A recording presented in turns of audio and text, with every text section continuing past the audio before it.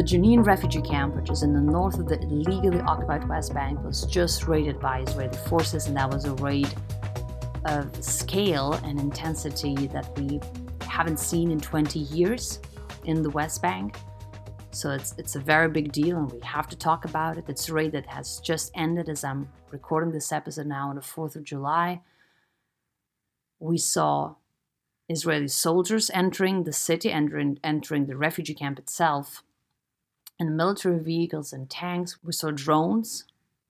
We saw bombings of buildings here in Jenin. We saw bulldozers come in and destroy the roads. And today, when you look at the video footage that I'm linking to, of course, in the description of my episode, Jenin looks like a war zone. On one hand, it's just another example of the Israeli state violence and what an occupier can do to the occupied with impunity, saying that it's fighting terrorism. On the other hand, it's still more complex, it's still more nuanced, and it's still very significant. So in my episode, what I want to do today is to give you that immediate context and the context that we really need to talk about if we want to understand, and if we want to understand where this violence is actually coming from, because it's very structural, right? And if we want to do that, and I hope you do, we obviously need to ask, okay, whose story, whose narrative are we consuming? Is it just the Israeli state narrative? We take it and we run with it as the state media reports? Or do we look at the Palestinian narrative and say, okay, what's the perspective of these people, the indigenous people of the region, and what's being done to them? And also, how far into history we want to take that narrative. We want to see what's been happening when. Are we just freezing a moment in time and say, oh, look, this is just this kind of violence? Or do we go deeper and we say, I want to understand the root causes, let's go. So I'm not saying that this episode is all you need to know about Jenin, because there is so much, obviously, that you should be looking into, and I'm linking to various resources, once again, in the description of my episode. But now, as I dive in, I will present the immediate context, the broader context, and the very important questions that we really need to ask if, once again, our intention is to understand what's happening and to understand who really has the power to stop this violence. So, thank you so much for being here, and let me dive in.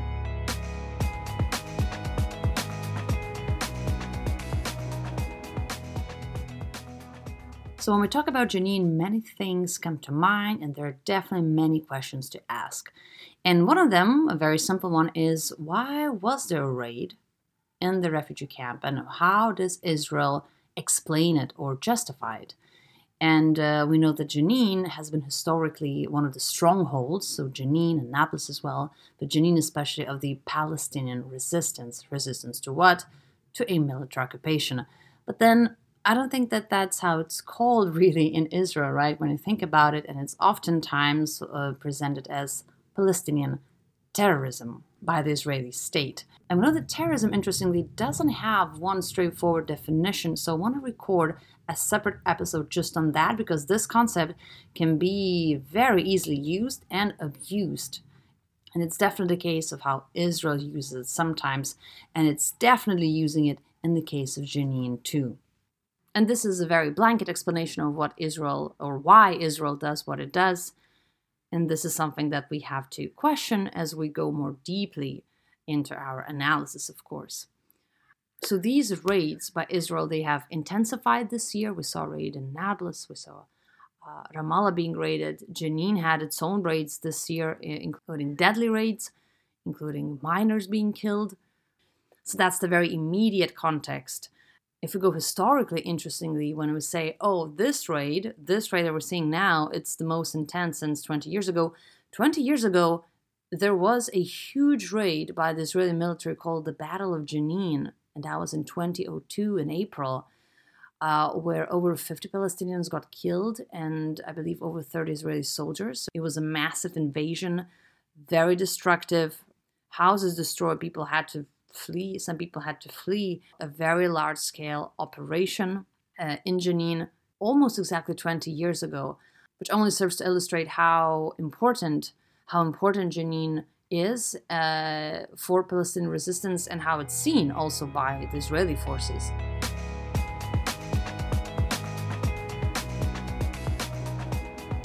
So Jenin has a very painful history, and in that history we have to ask, right, another layer of context. Why is there a refugee camp in Jenin? Who made people refugees? Why do they live there? Where are they from? And how come they cannot come back home, even though that is a right of the refugees under the international law? And I think you might guess what the answer is in this case, and that is because Israel ethnically cleansed Palestinians from their homes, well, to establish the state, right, of Israel in 1948 and what preceded that. And the Jenin refugee camp, just like many other camps in Palestine, the West Bank, was established to accommodate some of the Palestinian refugees. People would live there, of course, thinking that one day they can return to the lands that they're from, and because it's so close, right? But Israel has never allowed these refugees to come back, even though that's guaranteed once again by the international law, which Israel, is another case that Israel doesn't respect. So if you're saying, oh my goodness, look at these people doing something bad in a refugee camp, and you ask questions about that, I invite you to ask this question as well. Why is there a refugee camp in Jenin? What had to happen and to continue, including a military occupation, for people to keep on living there? Because if we omit that context, we have no analysis. What is an analysis if we don't look at the historic context? And I understand when we look at the historic context, you cannot talk about all the things that ever happened. But this is a very big one. This is objectively a very important thing to talk about.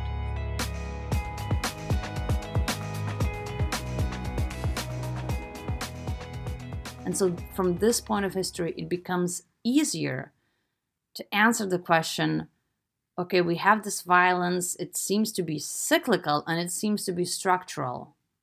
What is it about? And who has the power to end it?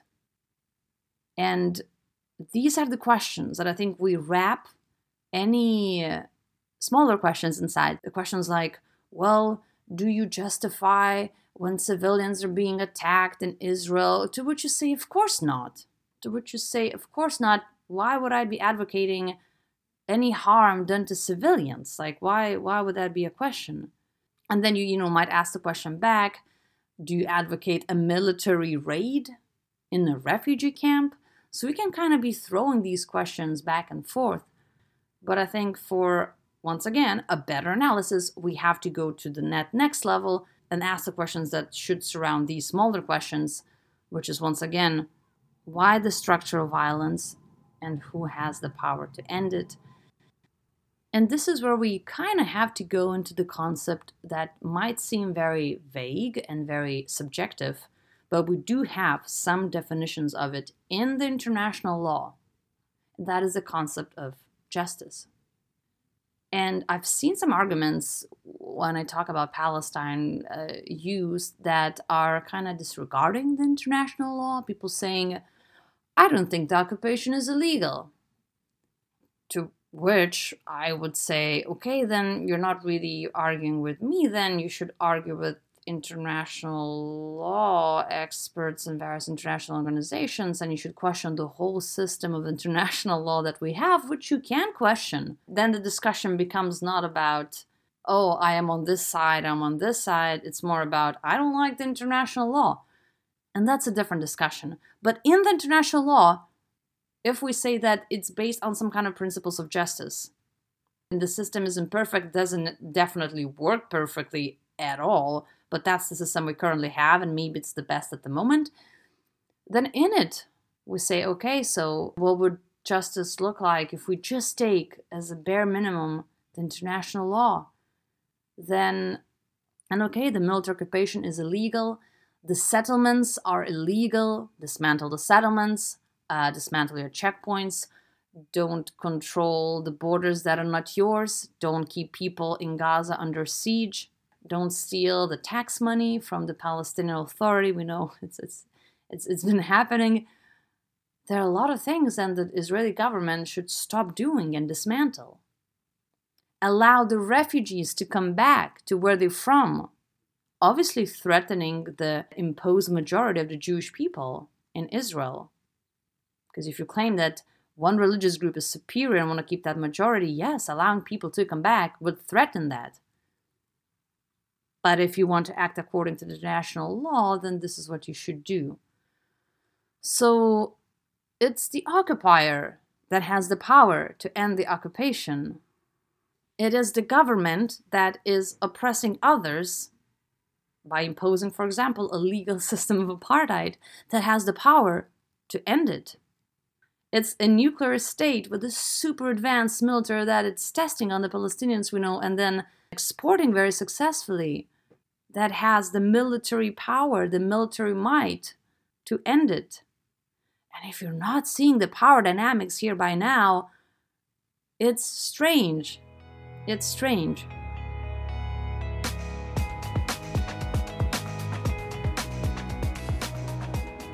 So, as long as you have a whole system and a historic bundle of injustices, of course you will see violence, of course you will see resistance to the occupation as well, something that we say it's fine in Ukraine because white people and the occupier is Russia, and it's not okay in Palestine. So very clear hypocrisy, very, very, very clear in the use policy, in how the world sees everything, very, very clear hypocrisy there, very clear double standards. So this is how deep you have to go if you want to understand what's happening in Jenin, and if you want to see from where that structure of violence stems. And that structure of violence, I know I started my episode by saying that Jenin looks like a war zone. And I will say, when we talk about structural violence, there's so much of it in Palestine that many regions, for you, if you've never seen Palestine before, some regions might look already like a war zone without a military raid. Because what is structural violence? That's the very obvious sort of physical violence. That would be a system of checkpoints and systems of control of the daily lives of the Palestinians. That's the poverty that's very much man-made. That's the traumas in the Palestinian children, the children that are harassed by soldiers, beaten by soldiers, arrested by soldiers, and put into military jails. No other country does that to children in Israel. Isn't that violence? It's the daily violence with all of its forms.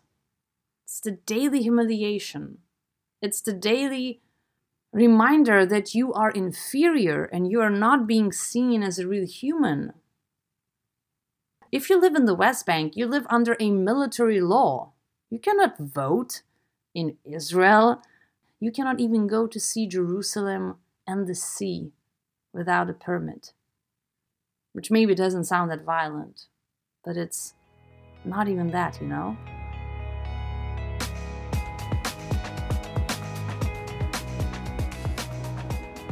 And I was thinking whether to add this part, because it's not even a point that I would be making myself, but it's more taking a point that someone else would make and say, you know what, let's take this point and let's go with it.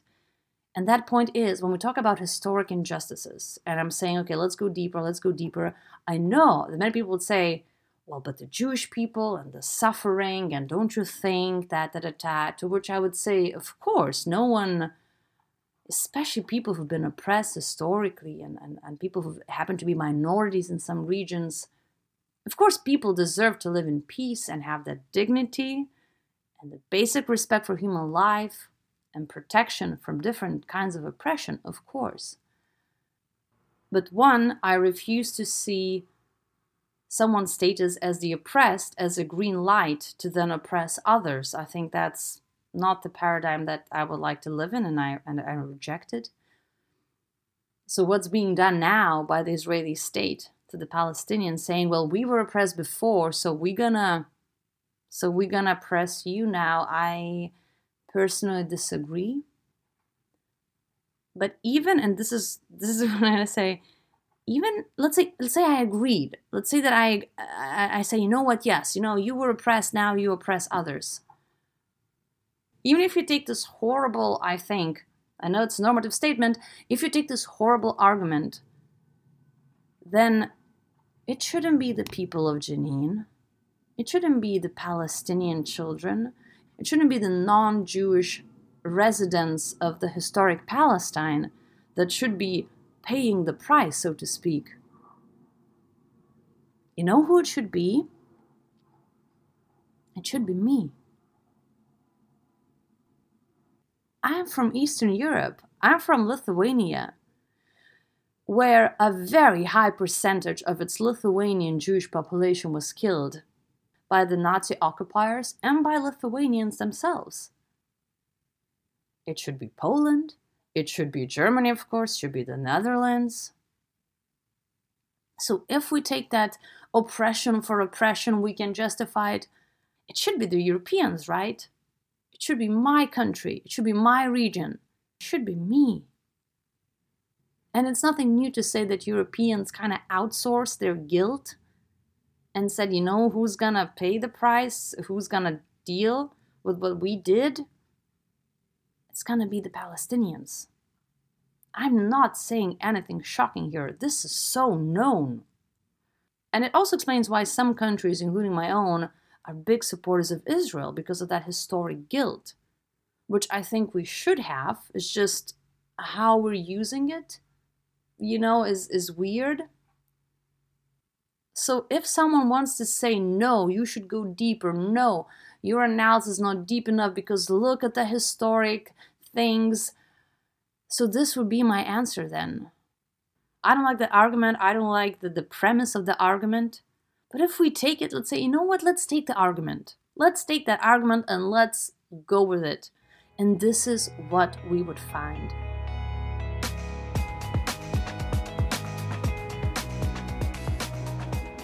So that injustice, when we talk about Palestine, it might sound like this vague concept and this grandiose word, but that's because there's so much of it on so many levels in Palestine. So the justice becomes a big deal because it's so not there. And this is what the raid in Jenin once again illustrates.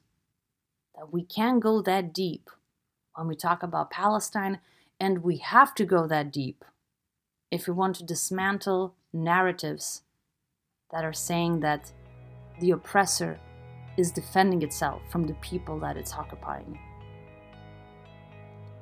I hope you see it too. I hope it makes it easier for you to speak out. And I hope that you do it. Because look what's been happening in Palestine this year, and obviously look what's been happening there for decades. My goodness, we know that speaking out is very, very important. It's still very needed. It's still very relevant when we talk about Palestine. So thank you so much for being curious. Thank you so much for your time. And I hope to see you soon.